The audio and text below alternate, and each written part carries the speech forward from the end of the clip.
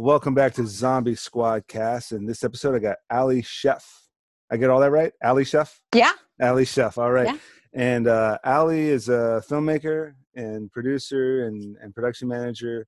I've worked with you on a number of things. I think some stuff with Trey, like the fashion that DC fashion show. Oh yeah, like 5 forever years ago. forever Yeah. ago, and some ID shows, I think, too, right? Yeah. Yep. Yeah. I did some casting for them, and then I also work as a voice actor and an actor and a clown. Awesome. And I'm shooting a documentary right now. So. All right. Well, yeah. Let's start with that. So introduce yourself. Tell us what you do, and especially that documentary and what's been going on. Sure. I guess I would describe myself as a story creator. Okay. So not only do I travel and adventure, I then try to either assist in somebody else's story, putting it together, doing production like you listed. I'm shooting a documentary I've been shooting for the last 2 years. I'm a one-man band on it, which is challenging, but also really great because my subjects are able to get really close, and I'm not very invasive. So after we established like a week of trust, now I'm in. So everyone feels comfortable talking to me. We have agreements as far as content that's irrelevant to the documentary, like gossip has nothing moving it forward. The documentary is on the Equal Rights Amendment. And so I've been following a small group in the Shenandoah Valley who were very successful in having a very bipartisan group and ground game. And so I've been with them through the ratification in the state of Virginia, and then kind of now piecing together last interviews for a shorter version of the documentary, because it's such a long game. So once the short version gets kind of sewed up, I'll make the decision on whether the future content that I gather is going to go for a long documentary, or if I'll just donate it to a couple other documentaries that I know are covering the ERA as well. And then I do a lot of voiceover work, audio, animation, industrials, then acting. And that's just kind of the range of stage to film. And then I also work as a clown, and I've worked as a humanitarian clown for about 13 years. So I work with Patch Adams, and the real one. Yeah, the tall guy. Okay. Tall. He's very tall. Very cool. He's very he's delightful. Wasn't that a big issue with the movie, that Robin Williams was short, and there was a lot of people had some criticisms about some inaccuracies, I guess, about it or something. Sure. I think that kind of happens a lot. I mean, they turned it into a love story. Mm-hmm. The character that dies, that was a friend. It was a dear friend of his, a fella who that happened to. But, they kind of, I think what happens sometimes with storylines is they're not sure if it's going to grab people enough, and they want to throw that extra little thing in. So, yeah, they created a love story in it. Yeah, the height difference. Actually, it's funny you say that, because I'm friends, I'm close with his 2 sons as well. And one of them just sent me a picture to show how gangly they were, 14, standing next to Robin. Right. And it's just the height difference is insane. It is really, because Patch, I think, is I think he's 6'7" or 6'8", something like that. Robin Williams is nowhere near 6'7". No, real short. Yeah, yeah. So the humanitarian clowning is kind of done all over the world, and it's similar to Clowns Without Borders. It's open to different levels of clowns, though. Clowns Without Borders strictly deal with professional clowns. It's a lot of going into prisons and hospitals and orphanages and low, poor areas, war-stricken areas, and kind of the idea is the same kind of concept as Patch with love and positivity as healing, is creating parades and joy in areas, giving a respite, if you will, for a little period of time. So there's no reason why art and performance shouldn't be accessible to everybody. Yeah. So a bit of that. So all over the place, I basically am a lot of creating. Yeah. So you said, what, humanitarian clowning? Mm-hmm. Yeah. Humanitarian clowning. Okay. Yeah, I do some stage clowning too, but like humanitarian clowning I've done the longest, and it does have like performance like routines and stuff, or Mm-hmm. maybe like a stage performance, but a lot of it is just uh being a clown, being present, and it all about being the game that the audience plays with you. Mm-hmm. So if you're in a hospital, you might go into one room and it's a bunch of kids and they have you do slapstick where you're doing pratfalls over and over again. And it's giving them back the control that they don't have, Right. because they don't know when they're getting out of the hospital, if they're getting out of the hospital. They can't control what kind of care they're getting, but they can control that clown that comes in there. Yeah. And then there's other people that just want to cry. I remember talking to this moto taxi guy, and he had so many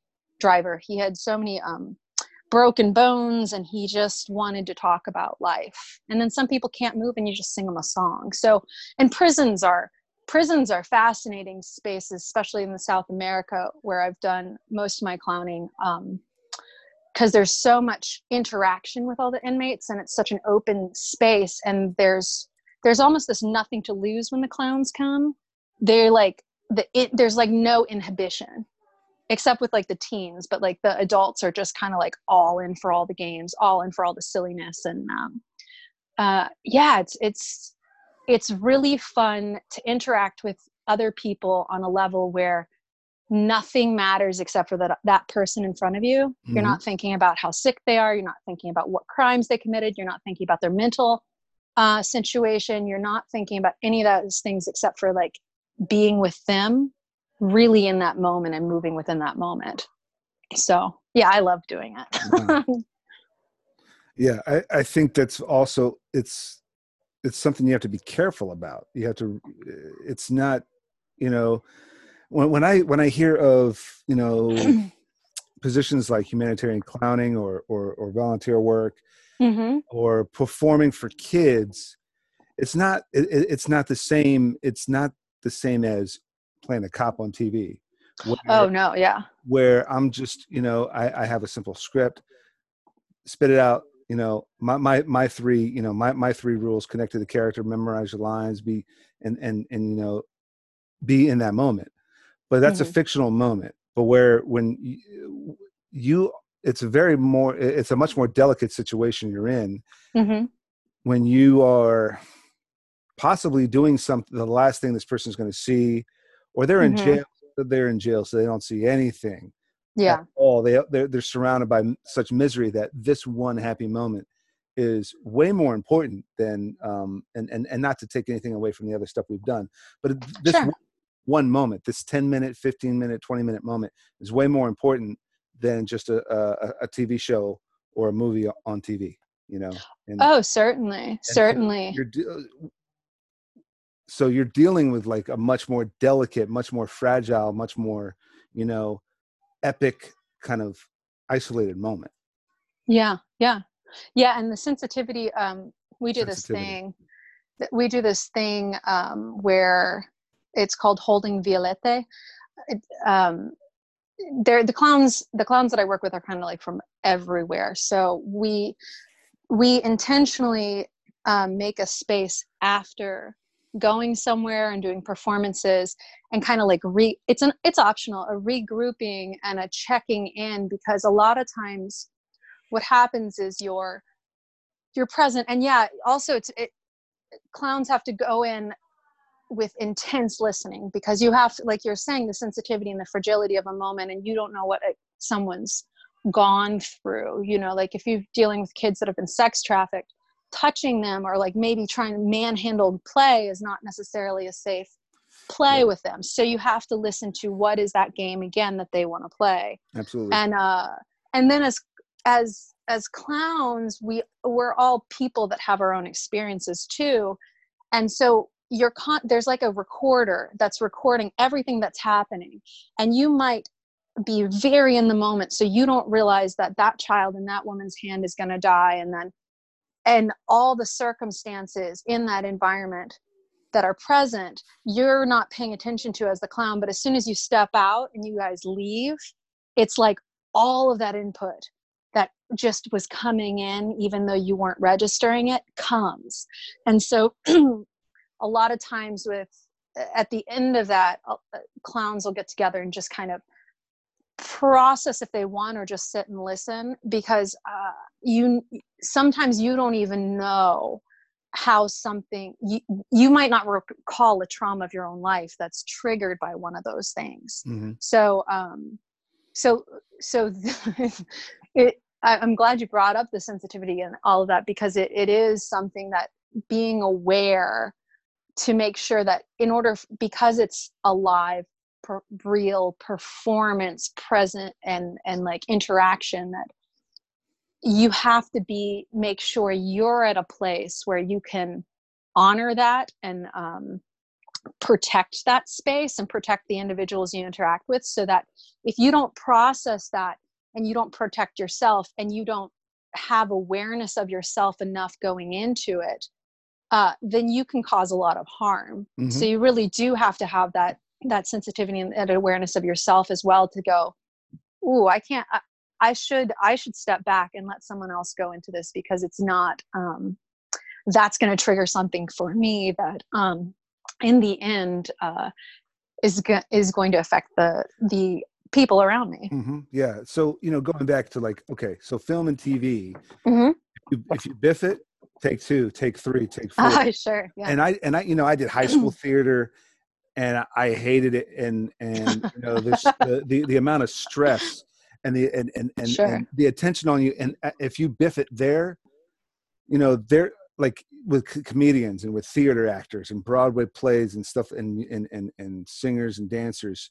There's a way to, if the famous line, if you get tangled up, then you can tango on. Yeah. I haven't heard that one. That's good. Well, it's from Son of a Woman. Al Pacino said it. Son of a Woman. Okay. So definitely check that out. But yeah, so if you get tangled up, tango on, and these dancers have like prepared things to do if they get tripped up. Singers have something prepared. Theater actors, if they forget a line, then they might have something like something extra in the bag. Comedians have things memorized for hecklers, for forgetting a joke, for something. Uh-huh. They always have a workaround. But for something like this, it's there is no biff in it. You could either make their day great. They could be mm-hmm. like, it was kind of disappointing. But you could make their situation worse. And there is no biffing. And even if their day, even if they just go back and like, well, I'm not more pissed off, but it was just, like that's still mm-hmm. a loss. And really, like, the whole point is to like make this one bubble within the universe of span of time, this one moment, like you said, a space, but it's like mm-hmm. this bubble in the whole spectrum of time and space in the universe has mm-hmm. to be perfect with no biffs, if I'm making sense, you know what I mean? No botches. Well, yeah, you're always a very present moving target. I think that the only way you can fail is if you think about how good you're doing. Okay. Yeah. Like you can't, like you don't go in going, I'm going to be so funny. Those kids are going to laugh so hard. And they don't laugh. And you go, oh, as soon as you become self-conscious, that's when you fail. It really is like, it's all about the audience. Like there's no matter what audience, it's their game. They always have control over what you do. And even when you watch a stage clown, you watch Chaplin, or you watch even Marcel Marceau, but you watch them, traditional clown work is they'll go and then they check in with you. And then they'll look back at it and then they check in with you. Mm-hmm, mm-hmm. And they wait to see if that's the joke you want to play. Mm-hmm. Do you want to play that joke? Okay, I'll go play that joke. And it's the same with like, if a kid doesn't laugh at you, or like I did this in this one prison, it was all the like teens, and they just were like too cool for school. They hate it. They're just like, oh, I hate the clowns. I'm going to avoid them. And then, so it was switching up the game. It's like, what works? Okay, I'm going to go be a teenager with them.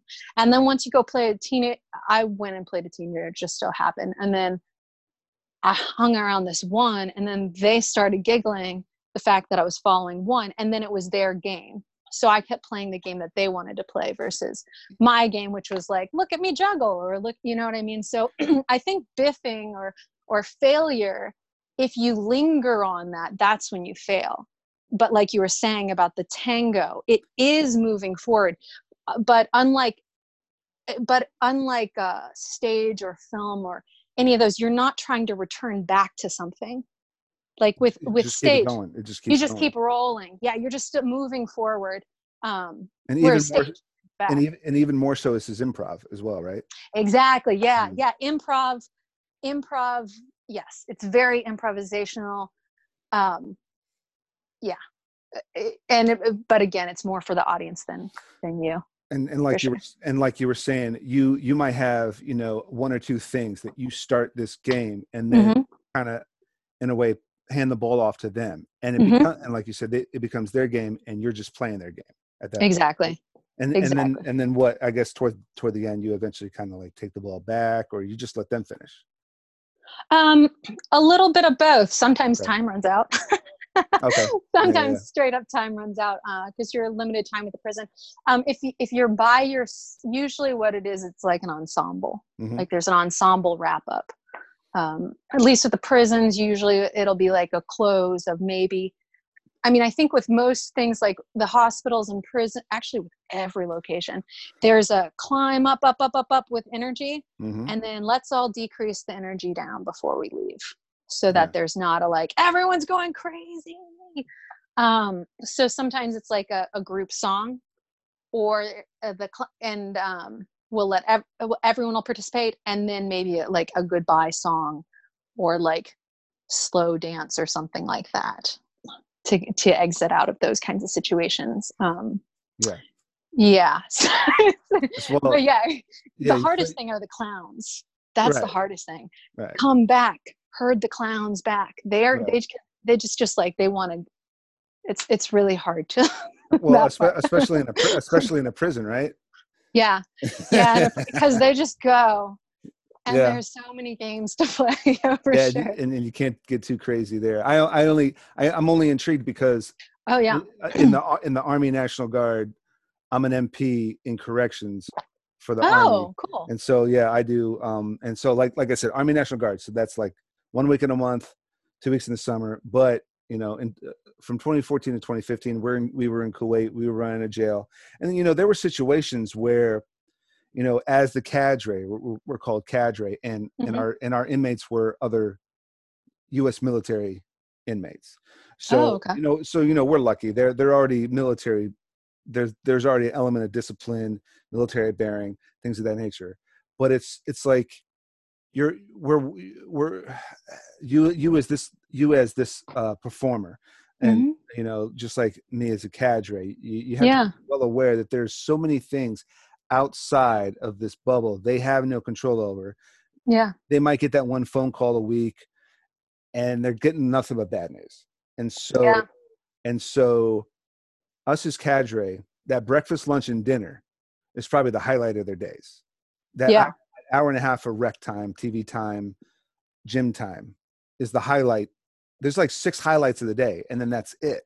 And so back to, like, I can only imagine, plus me being a performer and a filmmaker and artist, I can only imagine, because you know, okay, so going back to comedians. So I have a colleague of mine who's a comedian, and he did a couple open mics, and he would, you know, try to get into his head. So, I need some drinks to loosen up. Man, I'm telling you, my set's going to be so funny. And like you said, the second someone doesn't laugh at that first joke, you're like, shit, everything's out the window. I'm going to botch it. it. And so for me, you know, I'm not a comedian, but, you know, I might, you know, if I'm doing this podcast, it's kind of like a live thing.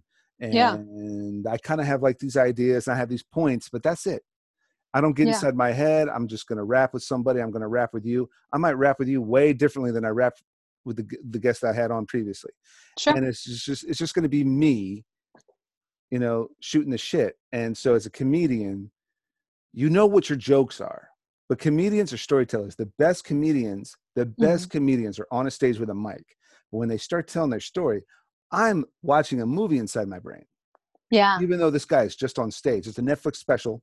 He might have somewhat of a set piece, set design behind him, some sort of maybe staging or whatever, props and stuff, maybe.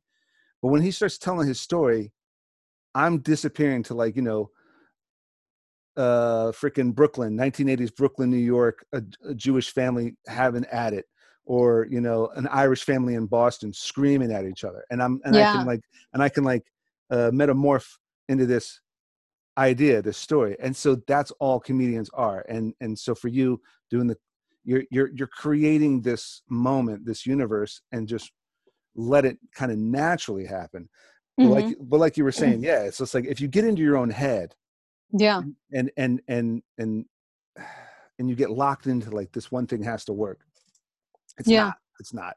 Yeah. But if you just let it happen. So here's the trick. So my same buddy did a Instagram live comedy set, just him and a mic. Oh, cool. That's great. And I'd say killed 50% of the time. Half of his punchlines got pops on Instagram. Oh yeah, the like bubbles that come up. And yeah. And so then he can go back to that, and he can start looking at things and seeing like what worked and what didn't. But he wasn't in front of an audience, and it might be. And so we'll address this later on. Is how like the situation is kind of changing things. Yeah. Oh, of course. But he wasn't in his head. He wasn't sitting there listening to laughs or no laughs. He was just telling his jokes the way he wanted to tell them, and they actually came out funny. And it's like, work with that material. But now, always 10 years from now, you're a big comedian. Always remember, there is no audience. Just tell your story to like me and your other buddy. Yeah. And that's who your audience is. Like these tricks. Imagine the crowd's naked, or imagine there is no audience, or turn on bright lights. There's comedians that turn on really, really bright lights. Oh, blind them. Yeah. And who was that? It was either Mitch Hedberg. I love Mitch. Or somebody else. Just they wore sunglasses on stage the whole time, so they can't see nobody out there. Mitch did. He wore sunglasses. Yeah, he wore sunglasses. Because, and they were really dark sunglasses. See the crowd. So he's just up there, just telling the story to maybe his mom or his brother or his homie. Yeah. And he's getting he's getting pops left and right. So. Well, it's great that you brought that up, because that's awesome. Because I have, with everything, I haven't necessarily checked in on all the different ways people are adapting, but I've kind of checked into some and talked to other artists in different arenas. But the thing about you bring up with the comedian is comedians are on stage, but they're not the only ones who are telling a story. The audience is always telling a story at the same time. Like they're always a part of the performance, not just to the comedian, but for every other audience member there. So if you're sitting in the audience, the whole audience as an entity is also affecting your story. So that the story of the comedian, and that's something I've been wanting to play with for sure, is the fact that audiences are like, when you go to a theater and you go see a performance, your experience, it's a dialogue. It's a dialogue between the stage, what's on the stage's story, and the audience at all times. The night and the story is going to play differently. In film, you can isolate and give it to the editor after the shots have been decided, and the editor is going to fit that together into that storyline. And the audience just kind of has to interpret, but they're no longer a dialogue. They're just viewing and consuming.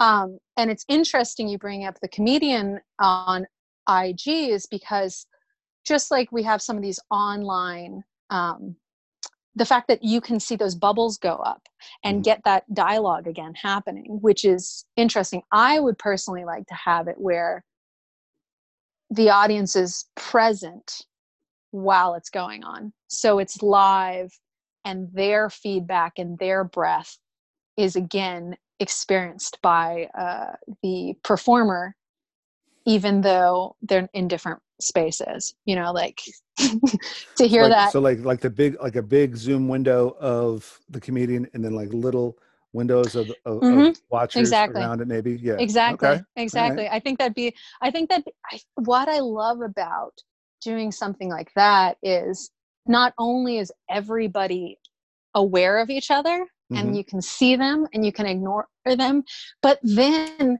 they are also just like, it's not like they're in the dark as an audience member. Like you have to also realize that you're known and contributing, and people are going to be pissed at you as well. Yeah. I'm offended. I'm offended. Yeah. Exactly. Yep. It's exciting though. I think a lot of this stuff is really, I was already starting to try to put something together and figure out a couple things. And then this happened and I was like, oh, this is kind of like the perfect, I've got this screenplay that I've been working on, or series rather. And the character is in isolation, but not like, there's no like apocalypse, there's no loss of job or anything. And I was like, why this doesn't make any sense at all. Like I kept trying to come up, like the story itself, I just was like, how did she get here though? Why is she here? Like, why is this location? And I was doing it purely for like ease, filming purposes. But now with this, I'm like, I've got a perfect reason for her to be isolated. She's like, she can be out there for sure. But it's cool. There's a lot more creativity. People, like all these great filmmakers, are no longer, I think, trapped by the pressures of expectation and budget. So a lot of the things that they're interested in doing, and audiences are just so much more tolerant and okay with things not being slick and smooth and shiny. Like they're interested in these different like ways of shooting things and ways of presenting things. And I don't know, it's cool to see people that normally are like, I'm making these films, this is great, I'm getting paid a lot, but it's not what I was hoping to create. And now there's like the creating happening a lot more. I feel like, for sure. Just talking to people, like you were saying about that comedian doing it, like he was able to tell his jokes the way he wanted to tell them. That's so cool. Right. And you know, that guy and another guy, you know, we're kind of a trio, you know, partners in our acting, filmmaking, music production, branding. We kind of, the three of us work together. And you know, one's a music producer and like a marketing manager, branding, social media promoter. The second guy, the comedian, is also an actor and a music producer, and then myself, a filmmaker and actor. And so we work, you know, we're devising a number of different independent projects. And like maybe even a year ago, I came up with 2 shows, a DC comic show and a Marvel comic show, but produced in such a way like the ID crime shows that we've done. So, so you know, if Bruce Wayne went home, had a cocktail, and watched ID, those crime shows would be about Joker, Riddler, Penguin, whoever. We chose more obscure characters for more of like a fanboy thing. Everyone's done the Joker, so we're doing something different, and people are like, wow, never heard of that guy. But it's shot, you know, 3 talking heads against a green screen, like the criminologist, the psychologist, the detectives or whatever. And then there's the archive footage, which is really the comic book panels, forensic sketches, which are the comic book panels. Archive photos might be, you know, stills from sets, dramatic reenactments, which I shot at Comic-Con, shooting, filming cosplayers. Cool. As my dramatic reenactments. Splice it together, got a voiceover artist as well. And it's just like those crime shows, those ID crime shows. And, you know, we would bicker back and forth. Well, why don't we, you know, find some angel investors and do this real? And I'm like, this is the vision. Yeah. This is the hack. I figured out a way to do an entire series for what, $500 budget, $1,000 budget. Buy you guys. They come over, they do some of the talking heads. I did the talking heads. I did all the editing. Go to some Comic Cons, probably spent another $500 throughout all these Comic Cons over the past year, filming different. And then it was just a hack. Now this was done years ago, and so it's now the colleagues are like, well, yeah, that's what we got to do now, is what you were doing with that.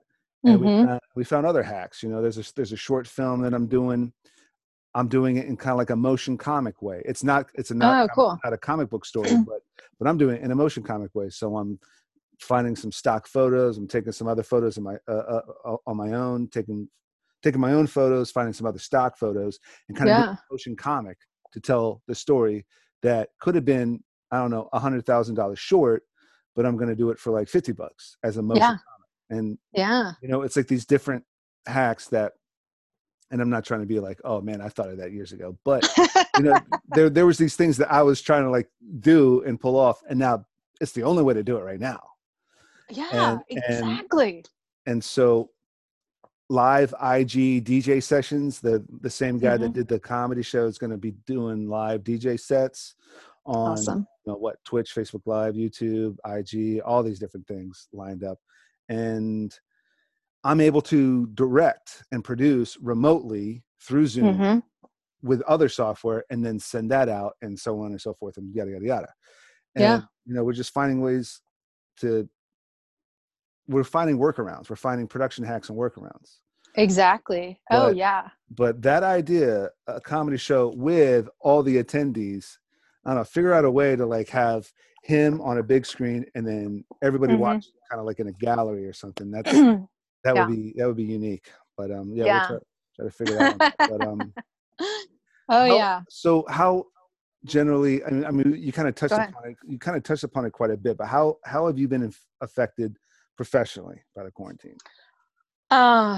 Well, let's see. I think positively, I was out in the field more right beforehand. So I was gathering. Documentary is love, so a lot of no money comes in from that, just a lot of effort and passion and drives, but a lot of filming for that, and then a lot of just being on set. And then suddenly when this happened, so I wasn't putting as much time into personal projects and like creative projects, so it you know, it made me have to hit the ground running in areas that I hadn't been messing with for a while. So I wasn't doing as much audio voiceover because I was just like, got to be on set as much as possible. I got to do this documentary. You know, we go in whatever direction that we think needs to be focused on at that time. And I had a lot of acting stuff I was doing. So I was already felt kind of stretched. So I was only doing like one audiobook a month. So very little. Oh, wow. And then, so I switched it up and was like, okay, jump back in, try to contact any of my previous clients. And then, you know, just start recording as much as possible. And so I had to change up. I mean, I already had an audio setup, home studio, but I didn't have, for instance, like Source Connect yet. It'd been something I'd put off for years, because I usually go into the studio to record. Like when I do voiceover stuff, I usually go into the studio. So I was still doing that too, actually. But suddenly I couldn't go into a studio. So the stuff that usually pays more and you know, usually has more variety in voice play, which I really love doing, like characters. So that was suddenly like, oh, what do I do about this? Oh, I guess I need to get and learn more about the software, learn more about being able to do like ADR over in my little tiny dark space. And listen to somebody. Like I'm on this podcast in LA, and it's funny. I've dealt with like in the studio, you have the engineer tap you into the many clients. And, I've had as many as like 12 clients giving me feedback as I'm recording before, but it's so much different when you're like in your home, in like your dark space, that like I'm used to just recording for clients and sending out and just kind of being like, there's something about it was a transition for me to open up. It felt like opening up my home to them suddenly. And also just the learning curve of using something new that you hadn't used before, and making sure that my volume level on my headphones to get them into me to hear their input was better. And then just using different, like I've previously for audio, I used to use Pro Tools back when I had that, but I don't have that anymore. So then for most audio, I use like Audacity or like Twisted Wave. And now I'm using Logic Pro, which is it's so different in its system, but it's so much better for clients who do film. Yeah. So it's just it's a learning curve. And also just like the things that I've put off, like learning color correction, are now in my vision of things to spend time doing that I that's need probably to do. like a big remote job right now. And I've held off learning Premiere for the longest. And Premiere, yeah. And like I'm still using Final Cut, Final Cut X, which is like iMovie. And I'm pretty good with it, but everybody's doing Premiere. And for years, I think 2 or 3 years, it's been on my agenda, learn Premiere, because that's what everyone's going to. And I still haven't gotten around to it because there's still other things. Final Cut just works.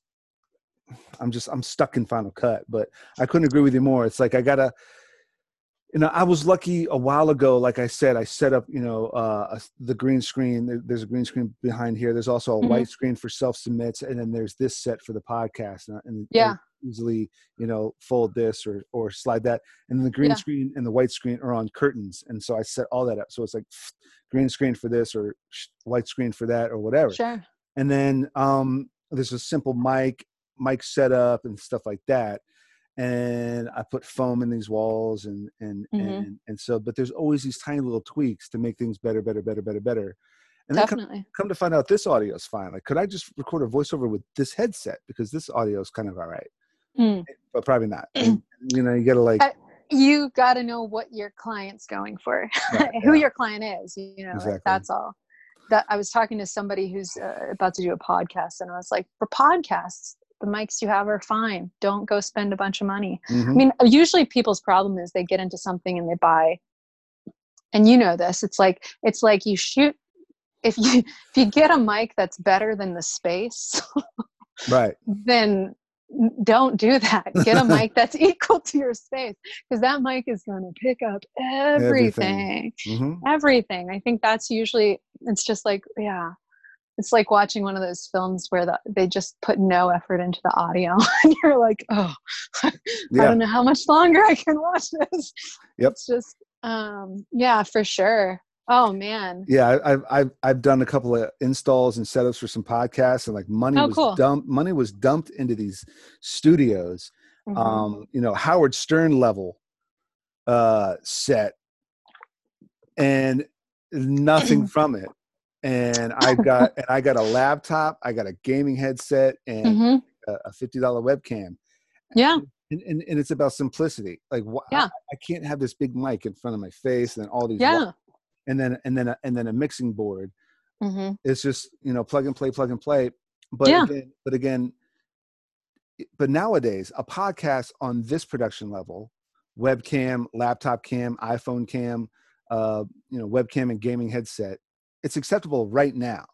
Because people are suspending their disbelief and suspending their big expectations.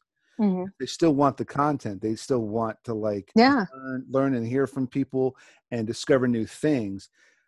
But it's like quarantine style, shut-in style, social distance style. So it's more acceptable now. and say you get some traction, say you get some following, say you make a few extra bucks, that can be put into a bigger thing later. And when the floodgates open, and we can get into this later, but the floodgates open, and then it's like all the effort we put in to more of creating, not so much investing, but just the honest content and the honest creativity can then get turned into more budgeted, more better produced of that content. And yeah, you're absolutely right. Yeah, I think exactly like the fact that you bring that up is another way in this, like, being kind of awesome. like all the projects that I've had in my head of doing, it's not that I have more time. I'm going to be very clear. I've been very busy, and I'm like, trying to make a hustle all the time, but I suddenly have this kind of, well, there's no commute. So I guess I do have a little more time than I used to. But just the willingness to go, oh, you know what? I used to like to, like, put together projects that were personal. Like you talking about your group, like I'm part of a couple sketch writing groups and sketch teams, and everyone's been weary about doing film versions of it, and I'm always like, we got to film this stuff, guys. We got to, like, do it so it's on film. And I was like, but now everyone's like, oh yeah, let's film it. So finally they're on board, kind of like you were talking about. This is what we're doing, and they're like, well, I guess it's acceptable now. The other thing with those things is it's creating more trust by creators of their audiences, which creates better content. Bad content is stuff that doesn't trust the audience and the audience's imagination. There's too many lines explaining exactly what they were thinking when they already showed you what they were thinking.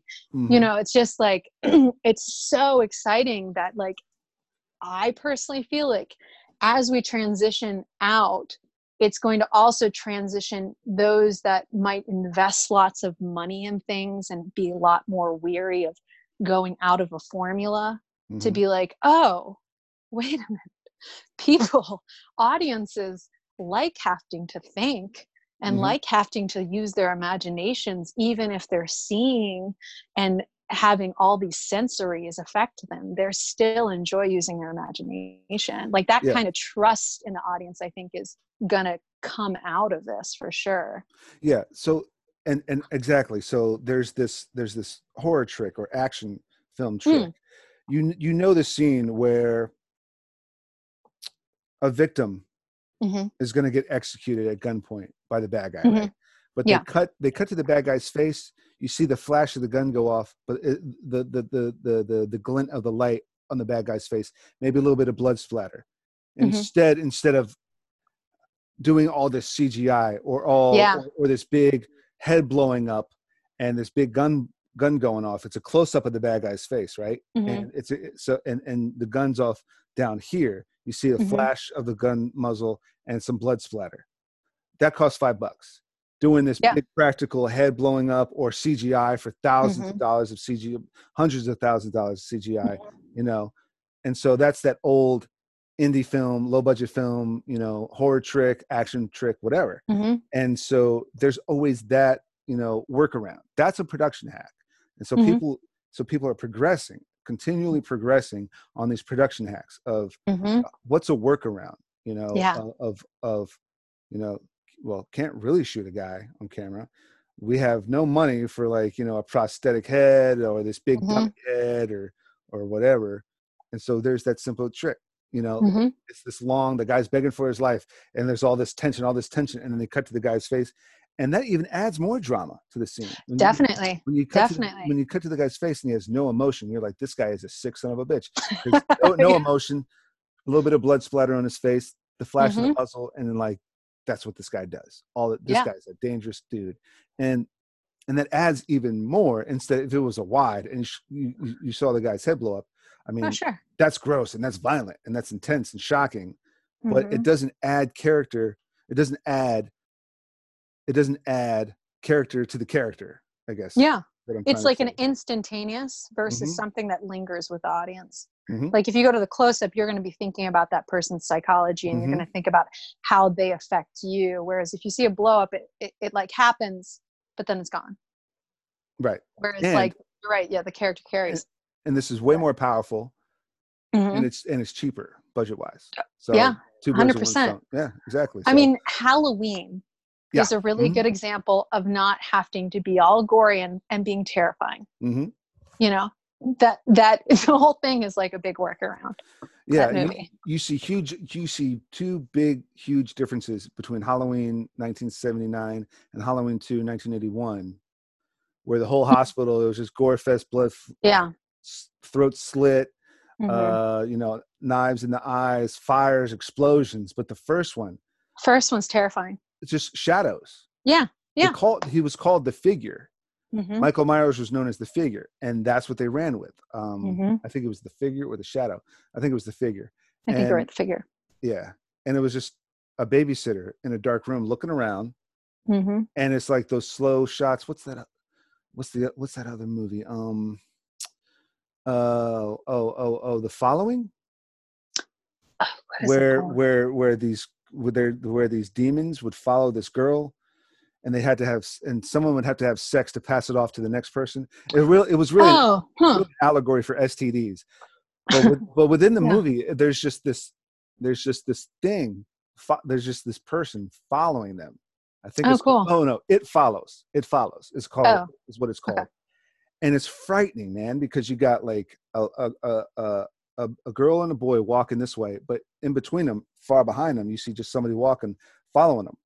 And the person following them is blurry, scary as shit, no CGI, no blood and gore, and character development, and then and universe building, and what this thing is and why it's doing what it's doing. But then if you look deeper into it, it's really an allegory about STDs, but it is intense. And there is a couple of CGI things where like there's something in the water you can't see, and you can see the water moving, so it's like an invisible deal. But yeah, it's just like these production hacks. Like, how do we make a scary movie and with $5? And you know, Halloween 1, It Follows. You know, we only have one costume. Only one costume. Well, I got this. Can't get it too dirty. I got this William Shatner mask. Paint it white. Scary ass looking mask though. Oh, that sounds terrifying. Yeah. Blair Did Witch. you do that for something? Oh, Blair. Oh, no. Blair Witch was so cheap. No, Michael Myers' mask is a Star Trek William Shatner mask, Captain Kirk mask, and they spray painted it white. Really? Yeah. Oh, I didn't realize that. Yeah. Oh, that's so interesting. So yeah, like in the 70s, you know, they had like Spock masks. I didn't know it was, wow, I didn't realize it was Shatner. And so it was Shatner, and they spray painted it white, and that became frickin' Michael Myers mask. Yeah. That's crazy. I didn't realize that's where the mask was from. That is scary. and again, another little hack. They were like, well, they didn't come up with a hockey mask they came up with a hockey mask. That became iconic for Jason. Oh, I know. Yeah. A hockey mask. Well, yeah. It not a catcher's, not a baseball catcher's mask or a lacrosse mask, not a welder's mask. No, a hockey mask. And it's freaking frightening. Terrifying. Yeah. I mean, it's just these little production hacks. I mean, well. Oh yeah. In Friday the 13th Part 2, it was like a potato sack with holes punched into it. But in Part 3 is when he Part 3 he grabbed a hockey mask. Yeah. But that became the iconic mask. Definitely iconic. You know? Yeah. And like, you know, a William Shatner mask painted white. Just a hockey mask. I mean, you know, a lot of creativity in Nightmare on Elm Street. Now, Nightmare on Elm Street was bigger budgeted, but like knives on a glove. I mean, that's really freaky. But you know, that might be a little bit more expensive to like, you know, sew that together, kind of design that. But yeah, still, I mean, it's you know, like really thinking outside the box of coming up with like these bizarre things. But 100%. Yeah. It's cool. It's so cool. Yeah. Do you follow? Wait, there's cursing on your show? Do you have Who? cuss words? Or is there Oh yeah, cussing yeah, on? yeah, yeah, Okay. yeah, yeah, yeah. Do you follow Shitty Rigs at all? The Is that IG for Shitty Rigs? no? But I will. Oh, it's so fun. The shitty. It's just people figuring workarounds for like lack of tools in production. Yeah. It is one of Uh-huh. the funnest things to watch. There's some just amazing uses of gaff tape. And then yesterday I Oh saw yeah. something weird where they had it like in the roll itself to try to make some kind of swivel. And then there's some really great clever ones that I've been like, oh shoot, I'm gonna use that one, that looks great. Yeah. But yeah, especially if you look up when they're like trying to shoot from a moving car and things like that, it Uh-huh. gets really fun. Yeah, a good one to watch is the making of Extraction with Thor. Chris Lemsworth. Chris Lemsworth. They just came out with this movie Extraction, and the movie is famous for two really long single shot scenes, and it's like a 15-minute, 20-minute single shot.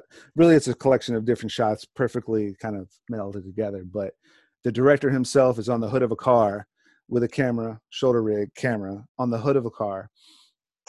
And the car he's sitting on, high speed chase following the lead character's car, and then it stops. And this guy could have had his shins just smashed if something went wrong, but it didn't. So both cars stop. And someone's holding a strap on his back. So when the car stopped, the guy holding the strap lets go. He kind of like just with momentum gets off the hood, walks up to the lead's car, hands the camera off to somebody in the back seat of the lead's car, and then Chris Lemsworth turns around and he's like, "Oh shit!" And it's like the craziest little way they came up to do like these slick single take scenes. Oh wow! But Shitty Rigs, yeah, I remember like 10 years, maybe 10 years ago, or more. I was working on National Treasure 2, Book of Secrets when they were shooting in DC at the Library of Congress. And of course, it's raining outside, but they want Video Village set up outside because it's an exterior shot. Okay, so they had 4 of these pop-up tents, but they were missing these binders to bind these pop-up tents to one big pop-up tent. So of course, gaff tape, all the legs that were connecting the 4 pop-ups, and then so there's these little seams, right? So rain's still coming in like across because it's 4 pop-ups to make a square, but really it's a cross in the middle with a seams. So we just put like cones, like no one can sit here.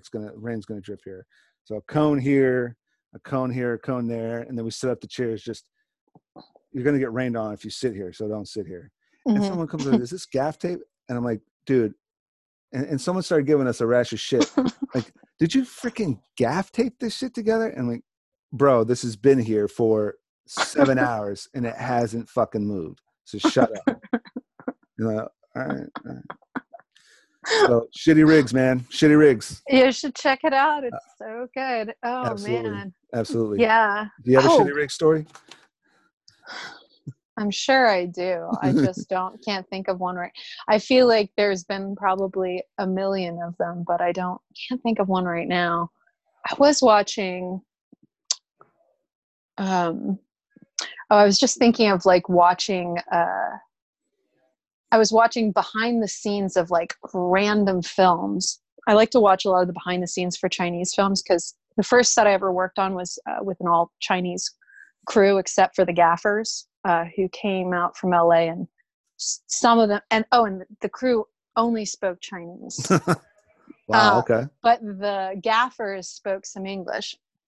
So I kind of just was like with the gaffers for most of the time. But the director was telling me a story through somebody else because he was a pretty big director in China. And he shot a lot of like historic films, and he was he was talking about like the fact that like they shoot for on his sets, they just shoot for 24 hours. They just keep shooting, and people would just kind of like switch out and fall asleep on set. Jesus. Like crew and stuff, because our set was kind of like that. This first one I was at because they were shooting in DC. But anyway, because of talking to him, I've started watching a lot of behind the scenes for Chinese films. And some of these ones, you'll watch these DPs just get like strapped to like cranes and stuff. Mm-hmm. Not like in regular regular thing. And they'll just be swinging up and back. And it's some of the wildest stuff I've watched these guys, because it's not, a couple of them aren't big budget necessarily, or they've just rigged something on this crane versus an actual like professional rig. And it's just kind of wild to watch them do it. But also have you watched any of the behind the scenes for Game of Thrones? I haven't even seen Game of Thrones. I haven't seen Game of Thrones either. I watch a lot of behind the scenes, but there's this one where nevertheless, behind the scenes, I've never even seen the show. Oh yeah, behind the scenes is the way to go. I haven't seen the show. Only behind the scenes. So the DPs, they're doing this war scene, and the guy's running, and there's an explosion and stuff. They've got the cameras on a dolly, and they're going, or the track, and the driver, he like jumps over a bush as he's rolling the dolly. It's so wild to watch. Just like oh god, there's some really good ones from Game of Thrones. There's another one from I think 1972, that war film, or 76, that war film that just came out I think last year. They're showing the explosion. 1917. Yes. Holy cow. Yeah. Look at the behind the scenes of they do that one shot. I did see that one shot when he was running down the beach and everything was blowing up. The shells were following him. Oh yeah. Yeah. I did see that one shot. Yep. Yeah. Game of Thrones has this other one where they drop in through the ceiling, and the timing has to be there's just so much. That show must have just been special effects and stunts. Like watching the behind the scenes is just all this like specific, don't screw up your timing, or else that person's just in the hospital for a week. Like there's just oh god, it's cool. And then they were showing like tossing dirt, one guy following the camera guy tossing dirt to do this. Yeah. You know?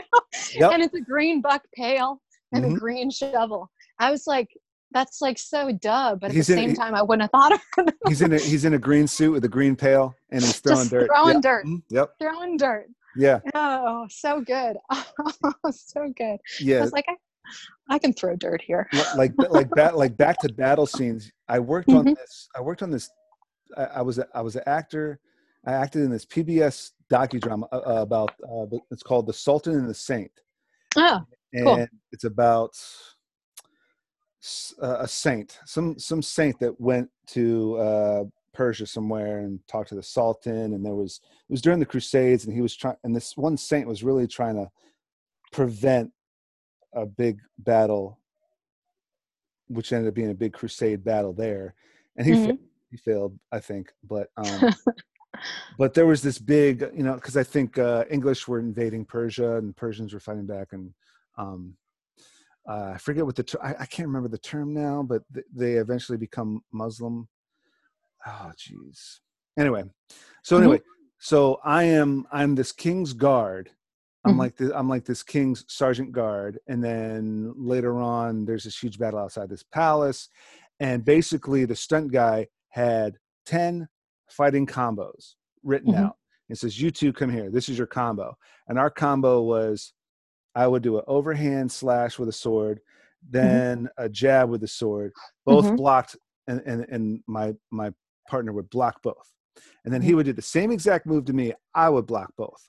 And then we would slam shields, turn 180 degrees. So now I'm on the opposite side. He's on this side. Same exact moves, slam shields, turn. Somebody else had like a 6-move combo, a different one. Somebody else had a 6-move combo, totally different.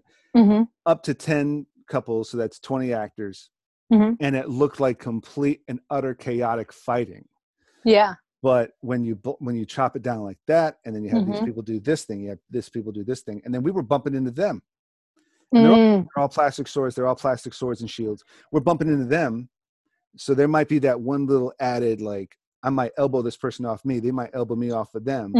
There's that added little extra chaos. But even all this is choreographed, it looks freaking chaotic. And, and it looked amazing in the film that came out. But it's just, you know, finding and that is what production is. It's just a bunch of little different hacks to pull off a feel, because again, you have to rely on the audience's suspension of disbelief, and the audience now telling a story and really kind of like delving themselves into this story, and it starts with me just accepting what I'm watching is real. I have to accept what I watch is real. That's why my wife will never enjoy this stuff, because the first thing out of her mouth, I tell her what something's about, and she goes, "That could never happen." I'm like, "We're not watching it then." I'm not. Even though she's the biggest Game of Thrones fans in the world, I'm like, "Oh yeah, a woman gives birth to dragons," and she goes, "Well, that stuff really happened." I'm like, "No, it didn't." She's like, "Well, that medieval stuff happened." I'm like, "The medieval stuff happened, but there's no ice zombies and dragons." And she goes, "Yeah, well, that's just a fun part." And I'm like, "Okay, but you can't watch Marvel movies with me and Star Wars movies with me. Come on." Oh my gosh. So, and my favorite argument with Star Wars is, look, they tell you right here, it's based on a true story. It's in a galaxy far, far, a long time ago, in a galaxy far, far away. It happened millions of years ago in a distant galaxy. And eventually you find out how they came to Earth. And then they started the human population of Earth. But it happened a long time ago, far away. And she goes, "What?" And I'm like, I'm just pranking you, but you have to, like, you're not going to enjoy it if you're not willing to accept what you're watching is real. And so, you know, like with Star Wars and with Game of Thrones, you know, suspension of disbelief first. You as an audience member have to go in willingly. Okay, what I'm about to watch is real. Okay. And then hopefully it's up to the filmmakers to not have terrible acting, terrible sound, terrible CGI. If you have a shitty looking dragon, then I'm going to be like, no, it's not real anymore. But if you find like these camera tricks to cut around the fake dragon, right? Like Jaws. Oh, Jaws. Yeah. Spielberg could not get that freaking shark to work. So he did it very Hitchcockian. And he found all the camera tricks and the music and blood in the water, blood surrounding the swimmer's legs. And that is what dragged you in. Holy shit, this is real. This is intense. Where's the shark? Oh, because what are you going to see during a shark attack? You're not going to be underwater and be able to see a shark in ocean water, but you might see the fin, and you always saw that fin coming, the shark fin coming. Yeah. And then finally, when you see that shark and that line, we're going to need a bigger boat. Like, holy shit. And then it's like, all hell breaks loose because of the culminating ending. But you were dragged into that whole movie because it was about how, you know, the government failed to clear the town, and the sheriff was freaking out, and it's all about the people screaming at each other, and then the parents of victims screaming at the sheriff, and then they go on this hunt, and they don't see it for hours. And then it's about these people getting drunk on the boat during their hunt, and then the last 10 minutes is like, boom, all hell breaks loose. You know, shit hits the fan, and there's the big ass shark, and blah blah blah blah blah, and blow up the shark, and then the climactic battle. But again, back to, like, you know, production hacks and trying to make things work. But definitely, always. Yeah. So with that in mind, speaking of production hacks, how about some life hacks? How have you been affected by this personally?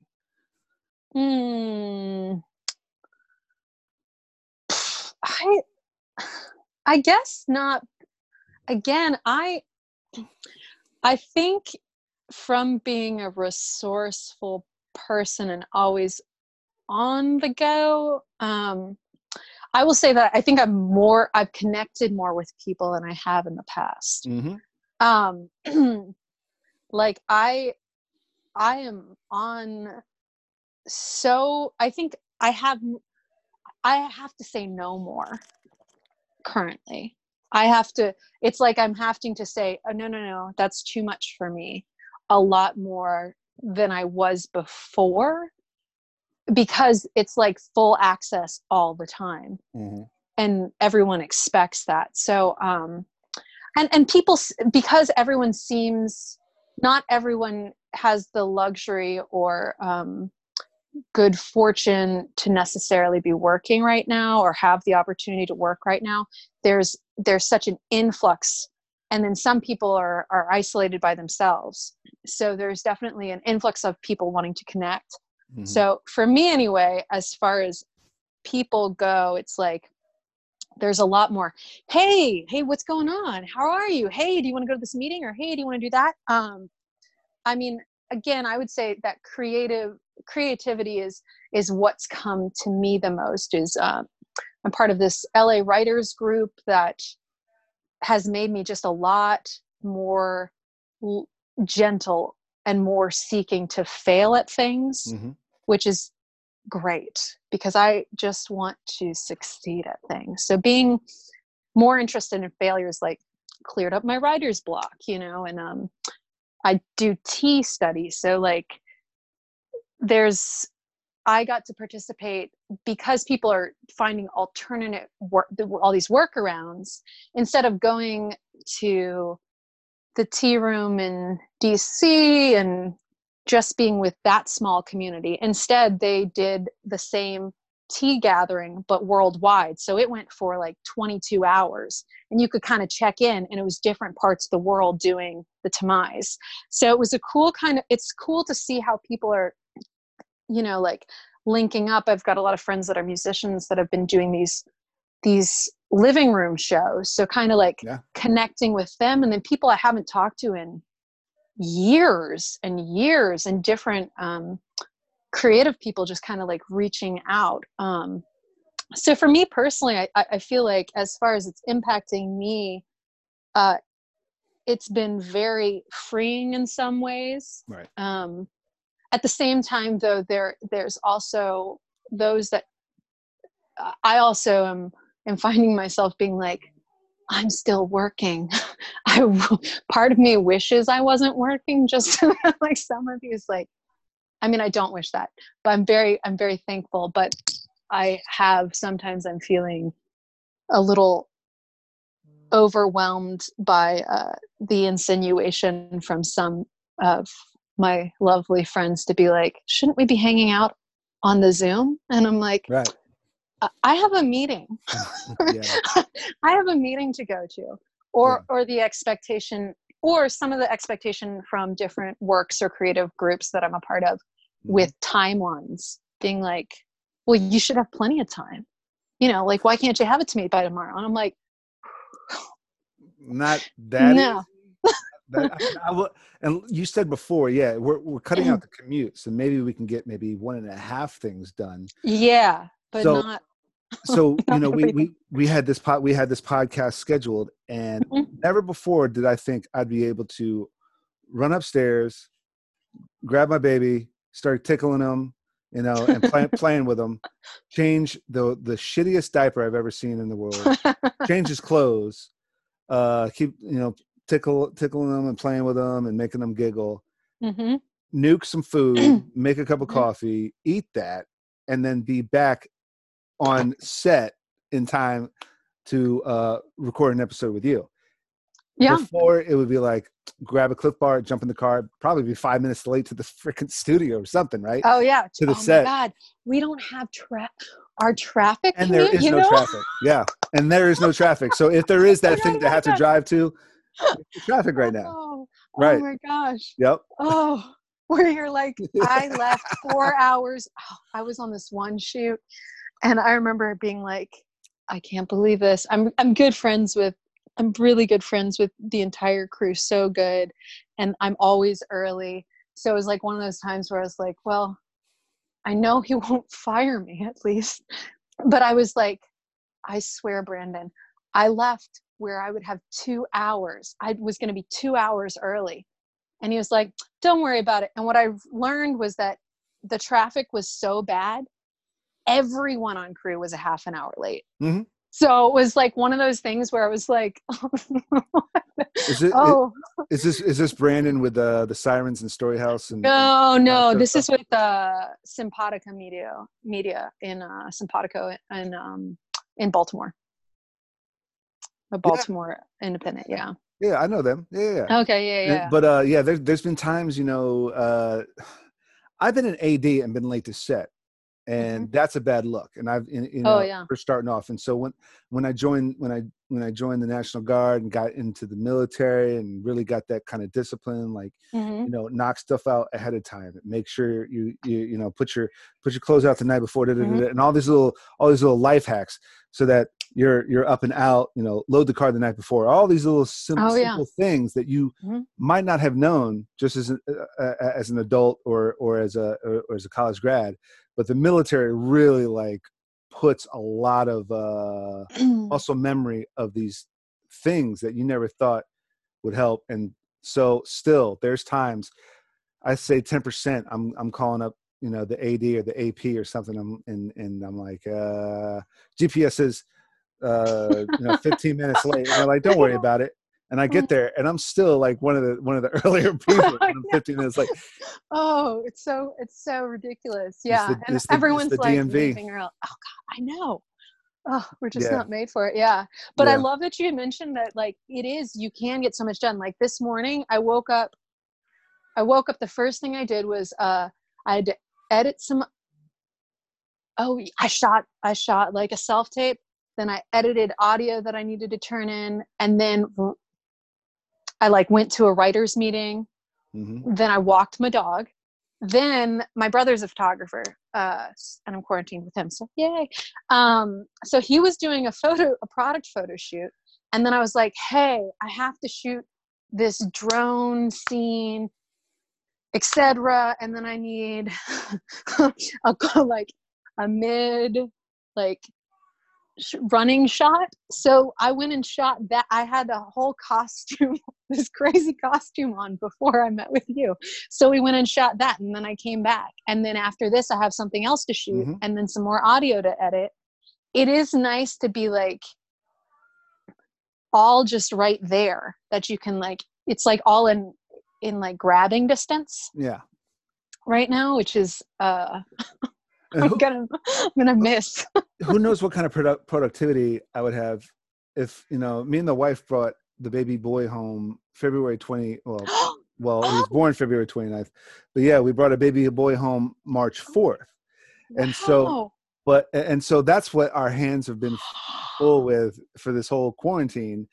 But, who knows what I'd be pulling off if I was still a bachelor at my old place, but oh sure, but I'm still knocking out a lot of stuff and hands-on with this kid, and but the beauty of it, and I've mentioned this probably every single episode I talk about him and my wife, but me and her have been lucky enough to see every little micro advancement of this kid. A lot of people, for the last 40 years, it's been like, did you see the first walk? Did you hear the first word? What did he say? Mommy, daddy? And we're seeing him going from smiling to like kind of like sort of laughing to like full giggles. Yeah. To like kind of having reactionary verbal responses, not words, but we say something to him and he goes, ah, aha, or something like that. And that's actually like a word to him right now. And we're seeing every little micro advancement and growth as opposed to just, and not to knock the old generations and the old normal, but it's not just going to be the first step or the first word, but it's like he's trying to touch our face, but it's really like he's like backhanding us, but you can tell he's trying to like reach out and touch us, and he's like headbutting us, but really that's his way of like hugging us. And like leaning his head on us, and we're realizing we're seeing the evolution of his neck growth, his neck strength, like he couldn't keep his head up, but now we can just pick him up and we don't have to cradle his head because he's holding his head up straight. And it's like these little micro advancements. Yeah. As they're happening, instead of like realizing, by going to work every day, realizing, oh shit, the kid's 10 pounds heavier. We're watching every pound, and for us, it is, I feel it's more impactful and more memorable because, we're keeping a log. There's apps for that shit now. Oh yeah. Modern technology. Quarantine wise. You're not having to remember to write. Right. Right. Awesome. So yeah, that's awesome. I mean, it's and I'm still, but back to productivity. Yeah, I'm still finding a way to like knock this out on Mondays and knock this out on Tuesdays and stay productive. Yeah. Maybe not 6 shoots a day like you, but maybe one. It's a juggling act. Whatever I am being creative when I can, for sure. But gosh, I'm sorry. Congratulations. Oh, thank you. That's like amazing that you have a child so young. So right there. I'm so happy for you, because I mean, I know when I was growing up, the first 3 years of my life and the first, I guess, 2 years or 4 years of my life and 2 years of my brother, we lived in the same building as my dad's office on the upstairs. And he's a chiropractor, and he had only one adjusting room, which had a swinging door, which swung into our kitchen. So my parents, those first years, had a similar thing that you're experiencing right now, where we were there like all the time. Even when my dad was at work, maybe we'd push the door open and interrupt, those kinds of, and my parents I don't have any children, but my parents always talked about just like how just incredible that opportunity was for them to have that. Yeah. That's so cool that you get that. That's so cool. Oh my gosh. And so little. What is that, like a month old? 2 months? He's 2 months, maybe 9 weeks, coming up on 10 weeks, maybe. Yeah. That's incredible. Yeah. Congratulations. So it's definitely, something that's been keeping, we get a little stressed out for different reasons, but we're not stressed out like cabin fever quarantine wise. Yeah. It's like, you've got an entertainer. Yeah, we do. Yeah. Yeah.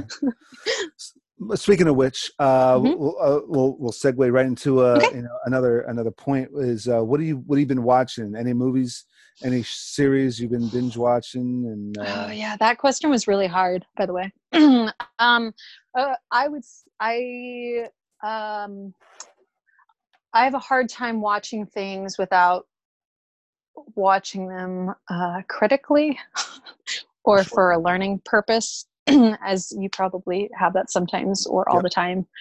I'm reading a book called Bird by Bird, which is really helpful for writers, it's very easy read and nice.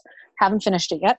But as far as watching, I would say the two things that I've rewatched, I watched during and then rewatched, is a Korean film called Stranger, and then a Japanese two films.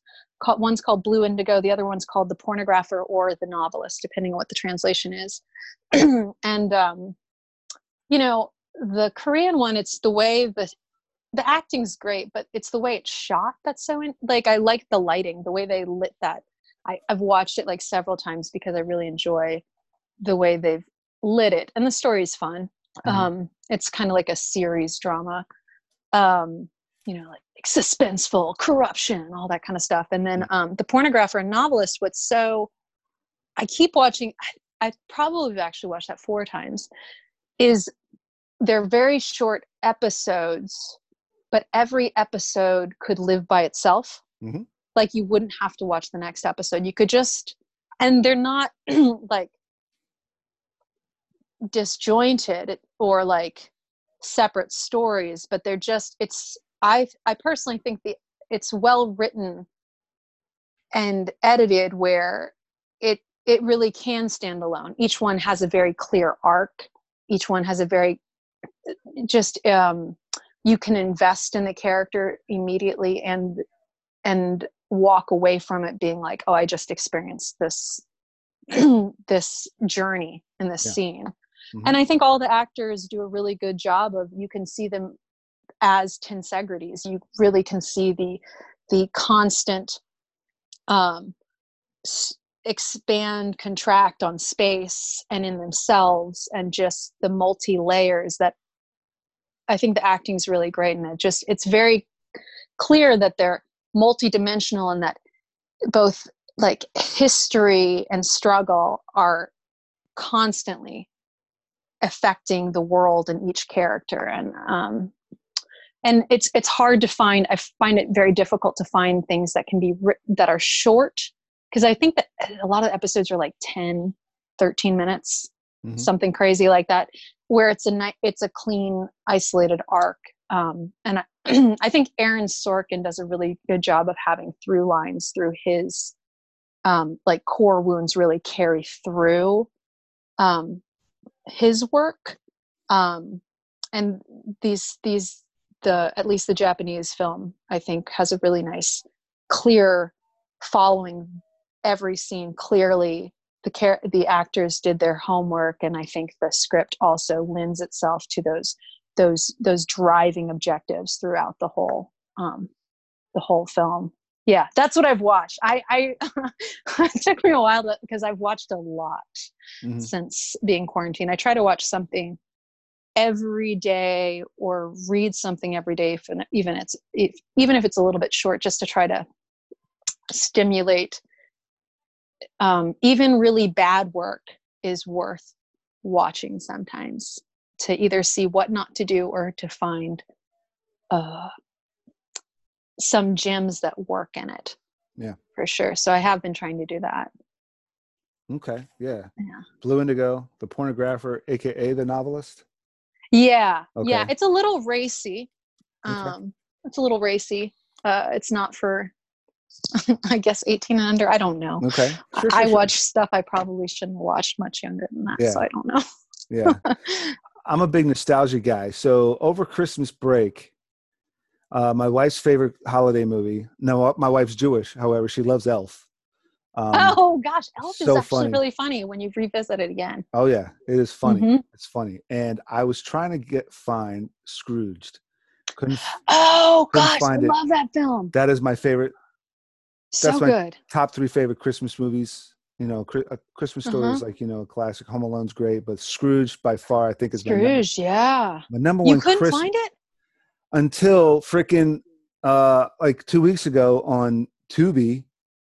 It's on Tubi, but I guess I didn't start a Tubi account until just recently because Tubi. That's a whole nother story. I've talked about this on the show before. Tubi's got Full Moon Features channel and the 80s. Oh, you remember Full Moon Features? Yeah, I do. Puppet Master, Dollman, I used to watch it. Yeah, Prancers. Those are like my favorite films on. I don't want to date you, and I'm clearly dating myself, but you remember Monster Theater and action cinema on Channel 50 or Channel 54 or like DC 20? I don't remember stations. I remember some of those, and I will also. It's really easy for me. A lot of stuff I either had to watch at somebody else's house. Right. My early days, we actually had a dial, antennas, yep. And I was only allowed to watch. I was only allowed to watch PBS for a long time. Yeah. So to the best of my memory, I think it was Saturdays. Now, if I didn't go somewhere with my dad and my brother Saturday morning and like afternoon, we would get home, whether we got home or I was home all day. It was WCW wrestling, like early, like low budge WCW wrestling. And then it was, I think noon was Kung Fu Theater. I watched Kung Fu. 2 was Monster Theater. 4 might have been Monster Theater Action.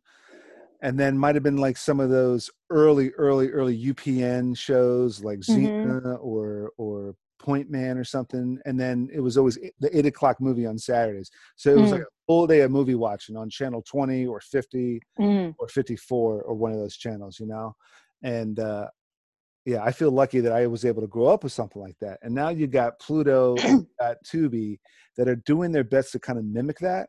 Okay. But like digitally, Netflix has their categories, but Tubi has like specific, very even more specific nostalgic, like, Monster Theater or, and it's like the Full Moon Features. But anyway. That's cool. But then I found Scrooge on Tubi. And so I think it was like earlier this week, I'm like, babe, we're going to watch this. And she goes, isn't this that Christmas movie? It's not Christmas. I'm like, no, we're going to watch it anyway. We're going to watch it. We're going to make up for not having watched it on Christmas. I'm going to watch it. We're going to watch it right now. And so we watched it, Oh, and that's it's just, awesome. but also it was really fun to watch that, even though it wasn't Christmas. It's like people getting together, bonding, healing each other through connection and love and positivity. And I Mm-hmm. think that's what we're getting, even though we can't touch, we still have to social distance or be connected to the internet. I think we're still finding that with each other because Oh, sure. we want it so much more. We're reaching out, we're reaching out further, and we're reaching Mm-hmm. out more often because we want that, because we're lacking it, and we're Yeah. finding all these apps and finding all these programs and finding all these Yeah. methods of doing that. But yeah, Yeah. Scrooged, yeah, it's such a great film. It's funny. Well, I love the effort. It's like when you live in a place, like when I I've done this so many times. I live like 3 blocks from somebody and I Right. never see them. Mm-hmm. Then they move away Mm-hmm. and I see them more than anyone else in the city. You Yep. know what I mean? Like, it's like that Yep. effort. I put the effort out even because it's too easy to go, well, they're right there. It's like going to see monuments or going to the museums. It's like, Mm-hmm. well, it's always there. I'll just go and then it's like, they're shutting down. Oh, I'm going to go see it. It's like, we're trapped. I better reach out. I might not get a chance to reach out again. Yeah, you're right. There is more of that, like really making effort now, for sure. Mm-hmm. I like that. I watched Scrooged over the holidays, and when you said you couldn't find it, I was like, where did I see it? Did I see it on Netflix? Did I see it on Amazon? What did I see? One of the many streaming sites. And I realized I must have seen it. Must have been on like in a hotel.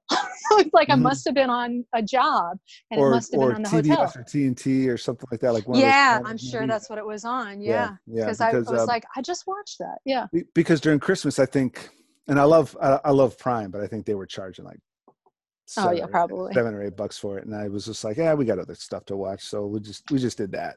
Yeah. But that's awesome. I love that movie. You raised a good point about people leaving. I had the members of my zombie squad, which is kind of like our creative clique. One moved to Colorado, and we got way more active through the internet. Like we got way more active remotely. Yeah.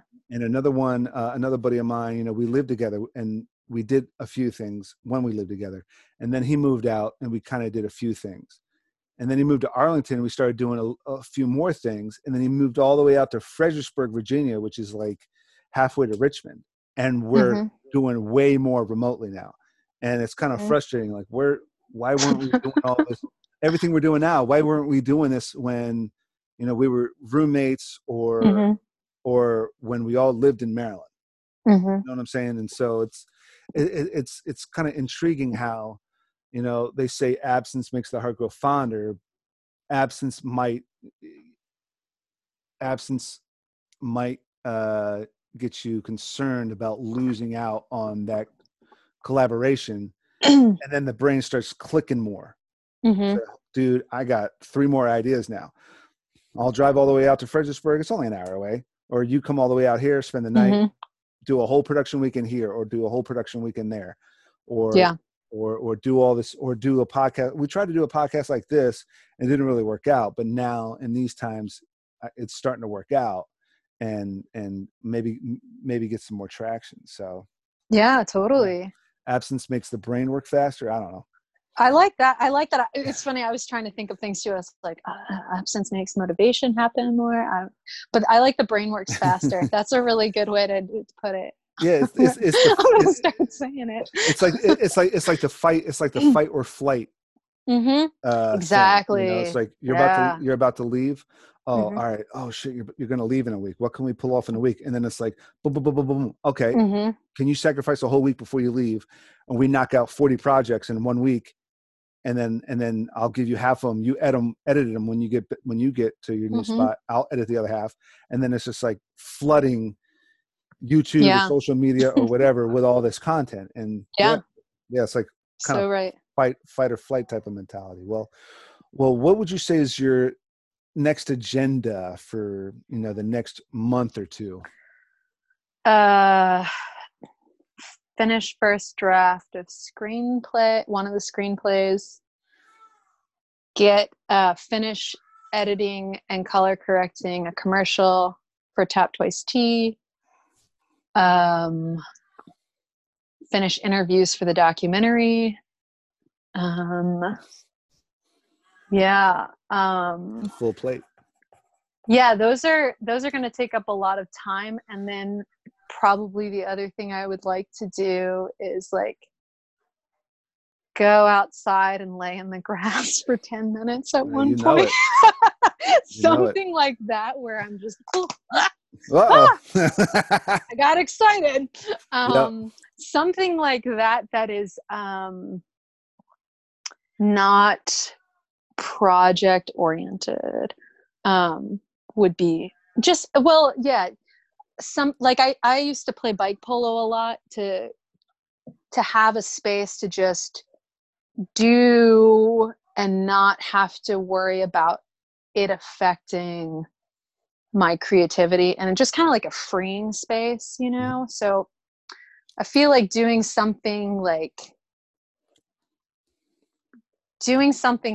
active, or just spending time and not thinking about what I need to do, would be a good way to put it. Like not being like, oh, well, I have that on this, not looking at a watch for that time period. Hell yeah. You know, that's what I want. That's what I'd like to accomplish and be very successful at this. And I want to fail 5 times next month. Something. Fail 5 times. Mm-hmm. Fail at something 5 times. Okay. Or more. It's fine.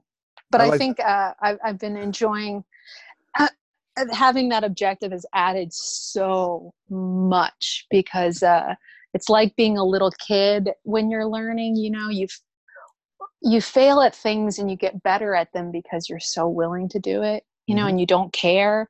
Yeah. And it's not the weight of the world on you. And there's a need for perfection and doing things correctly, which kind of gets drilled into you as you get older. And I think that for me anyway, especially like I'm trying to learn 4 languages right now too. So it's like this kind of thing where it's like, it stops you before you're even able to get going. And one of my screenplays has been that, which is why the writers group I'm part of is like really excellent, because it's not critiquing each other's work. It's kind of like a free flow real quick and then sharing with each other.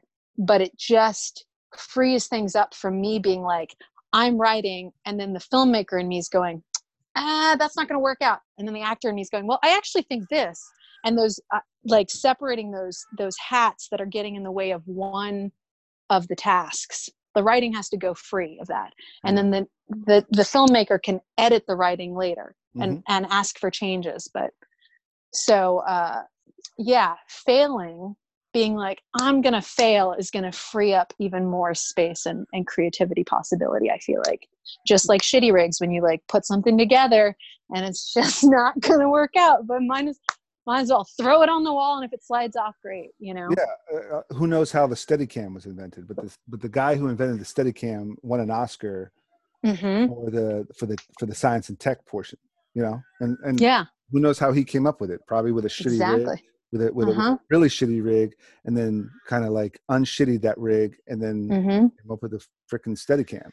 Exactly. And I love that idea of like, you know, attempting to fail at stuff, because you know there's that old alpha, that old outdated alpha male, and there's nothing wrong with alpha males. Oh yeah. There's nothing wrong with that alpha mentality, but this old phrase of I refuse to fail, I refuse to lose, and I think in today's age that has developed into I refuse to try because I don't want to fail. Yeah. But for me, I refuse to not try. Yeah. You know, because you're not going to succeed without failures. You're not going to succeed with trial and error. That's how the Wright brothers came up with the plane. That's how 100%. That's how the inventor of the Steadicam invented the Steadicam. It was trial and error. Yeah. And it was fail to finally like, boom, I got the blueprint. So yeah, totally. Yeah. So what's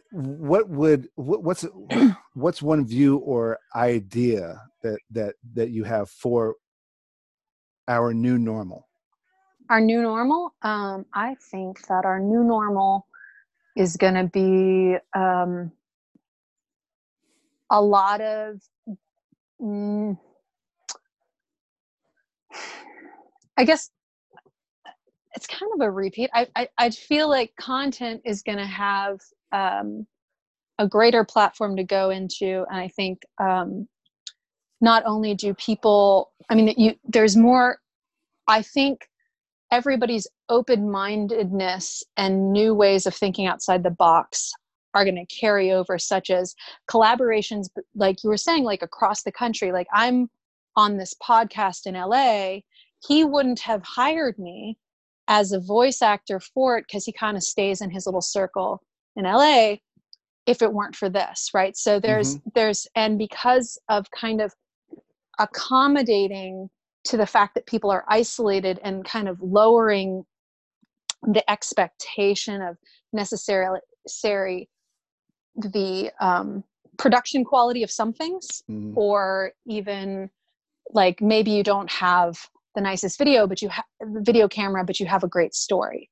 I think those things are allowing people to connect with people they never thought of connecting with. Right. I have a friend in London who she's been hosting these karaoke shows. And so you're participating and you're getting to connected with these other people through those that you didn't. I mean, I connected with this musician who I wouldn't have connected with through another person via this kind of atmosphere. And so the collaborating, I think people are more willing to look outside the box and outside of their small circles, and more willing to be like, oh, I'm going to give this unknown person a chance. And I also think that the content that's getting created and the different platforms that are starting to get used more are, again, going to just make everybody more trusting of audiences. And I think even studios may take more risks in the outcome of this. Yeah. And more might have to change their function. But I think that it's giving everybody, I think the waters, what is it? The water rises.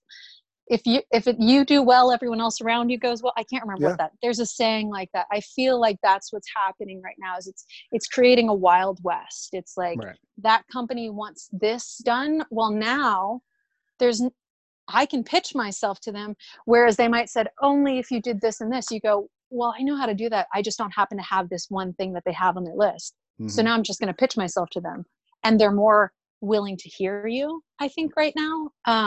So I think in the end, people will just be more willing to collaborate, look outside the box, do workarounds.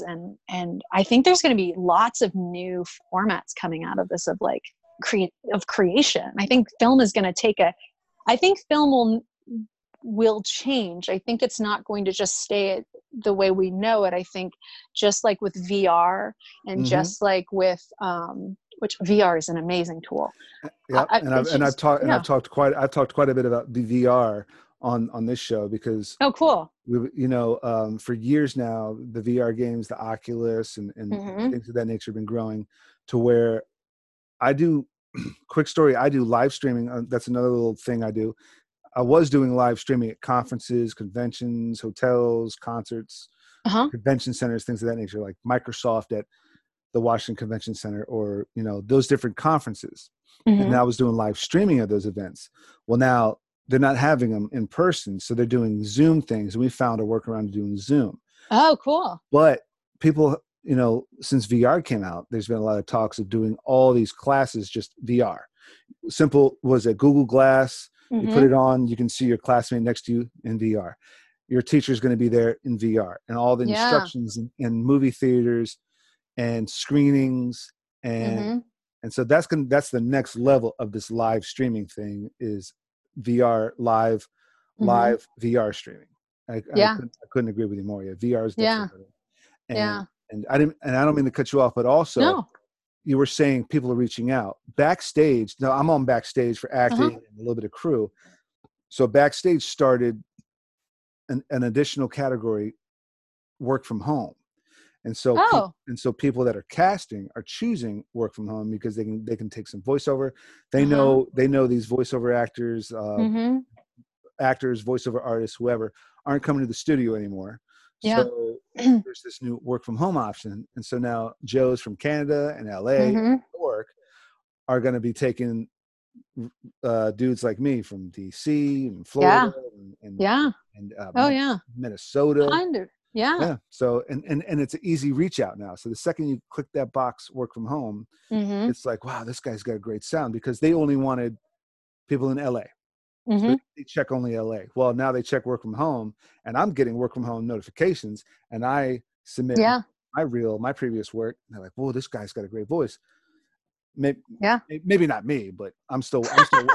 I'm still working Yeah. on my whole voiceover, Yeah. Yeah. my whole voiceover deal. But Yeah. yeah, it's But like, that's it. That is it. That is well, I was at the I was at a casting conference 2 years ago in London, and a bunch of casting directors from all over the world were talking, and one of them, they were all talking about self tapes, and self tapes weren't something. I mean, self tapes are common now. mm-hmm. They weren't before. They were common. Maybe they were pretty common maybe in the last 5 years. Mm-hmm. But Exactly. now, yep. Now they're what happens, and I remember when Erica Arvold first moved to Charlottesville. I used to live in Mm-hmm. Charlottesville at one point, and we were, she did, it was like, I don't remember, she had just gotten there, but she like did a little workshop, and she was showing her process of casting, and she's like, she dumps all the headshots on the table, and you're like mixing through headshots. And it's so funny because like 3 years later, that was like thumbnails. Suddenly you're not looking through headshots physically on a table, you're just scanning through tiny thumbnails. Yep. And now on your phone, you're watching the self tapes on your phone, and it's tags, mm-hmm. like, Glenn Nelson, cop, Army, Mm-hmm. law enforcement, military, Mm-hmm. tattoos, buzz cut, and it's Yeah, tags. definitely Mm-hmm. tags. And I was talking to this one casting director from Italy, and she was talking about how crazy it was to do the first self tape, from narrowed down to the director watching the first self tape of one actor and the other actor on a split screen to try to decide if they had chemistry or not, if they were going to have chemistry or not, versus having them. No, there's some outside the box shit. So watching two self tapes that are pre-recorded, mm-hmm. playing side by side. Mm-hmm. They were trying to figure out, versus old school where you bring the two people in and see if they've got the chemistry, but they were trying to do it that way. And maybe some Zoom stuff nowadays, right? Now Zoom would make more sense for that kind of thing. Yeah, for Zoom, sure. Mm-hmm. Or Skype or whatever people are using. Yeah. It's wild. And I was going to say, well, I can't remember what I was going to say. Yeah. We'll get to that. Yeah, but it's on the tip of my brain. I was going to say it. What's the new normal? Never mind. I forgot it. It's gone forever. But yeah. Yeah, that's what it was. Oh. So after a year from now, these producers mm-hmm. and directors and writers are going to realize the profit margin to the expense margin has worked so well over the last year. Exactly. Well, and then in the coming year, but like 2020 to 2021, mm-hmm. they're going to look at the profit margin now and realize just using Google Drive and Zoom and Dropbox mm-hmm. and self-submits, paying the actor maybe twice as much mm-hmm. because that actor has to like do his own setup, do his or her own setup mm-hmm. in their home studio, pay mm-hmm. them twice as much, but no crafting, no catering, no mm-hmm. location expense, no crew, minimal crew expense, minimal actor expense and extras expense now, because mm-hmm. so much is being done remotely. Their profit margin is like, well, shit, I'm just going to keep doing it this way. Yeah. Definitely. For decades. Oh yeah. If not, kind of like assimilating into VR and the Unreal Engine and mm-hmm. Animation and mm-hmm. strictly voiceover. Yeah, and that money, that excess money from original budget can go into promoting mm-hmm. and distribution. Yeah. Exactly. And so maybe hiring two social media marketers or brand invigorators, as they're called now. So many different nicknames now. Yeah, but you double your staff on that because because you don't need 25% of the old normal staff. Yeah, totally. Yeah. So if you could close out with 1 point, what would that be? 1 point. 1 point, one bit of advice for our viewers. You want to close out with, one point, one idea. One idea. Okay. Be compassionate with others and be compassionate with yourself, because if you do that, it'll bring you an abundance of creativity and productivity. Absolutely. My DJ comedian buddy, I was testing out his studio. He was getting really frustrated, and I was getting really frustrated back. And I said, dude, stop. Build the thing. Take a break, take a minute to chill, and then go bring back all the equipment that you had last year. So he did. He took a break, chilled out. He plugged it in. Everything worked. And I just said, hold on, just stop. Because he was like, I don't know. And I'm like, dude, you did. And then I was like, stop. Take a break. Take a break. Yeah. I'll leave it running. I went and took a break, bathroom break, came back. I waited for him to come back and say, hey, go grab that thing that you had. Just plug it in. Exactly the way we had it last year.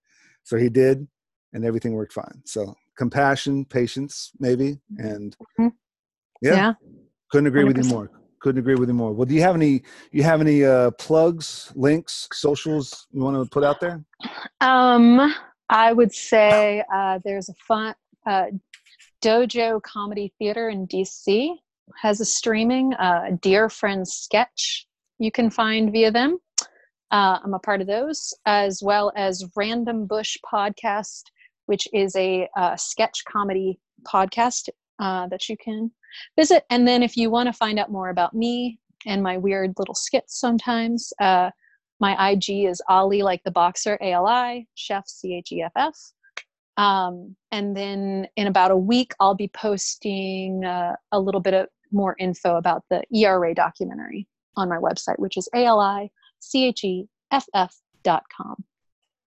Well, you heard it here, Ali Chef. It's almost been 2 hours. A lot of whoa, a lot of meat. Nothing boring in my eyes. So hopefully the viewers think so. And it was great having you on. I can't thank you enough for joining me and sharing everything. And you heard it from her. All her links in the description below. Click all her stuff. And thanks again, Ali. And to my viewers out there, like, subscribe, share, comment. Click all the links, thumbs up if you like it, and ring the bell for notifications, and check us out next time.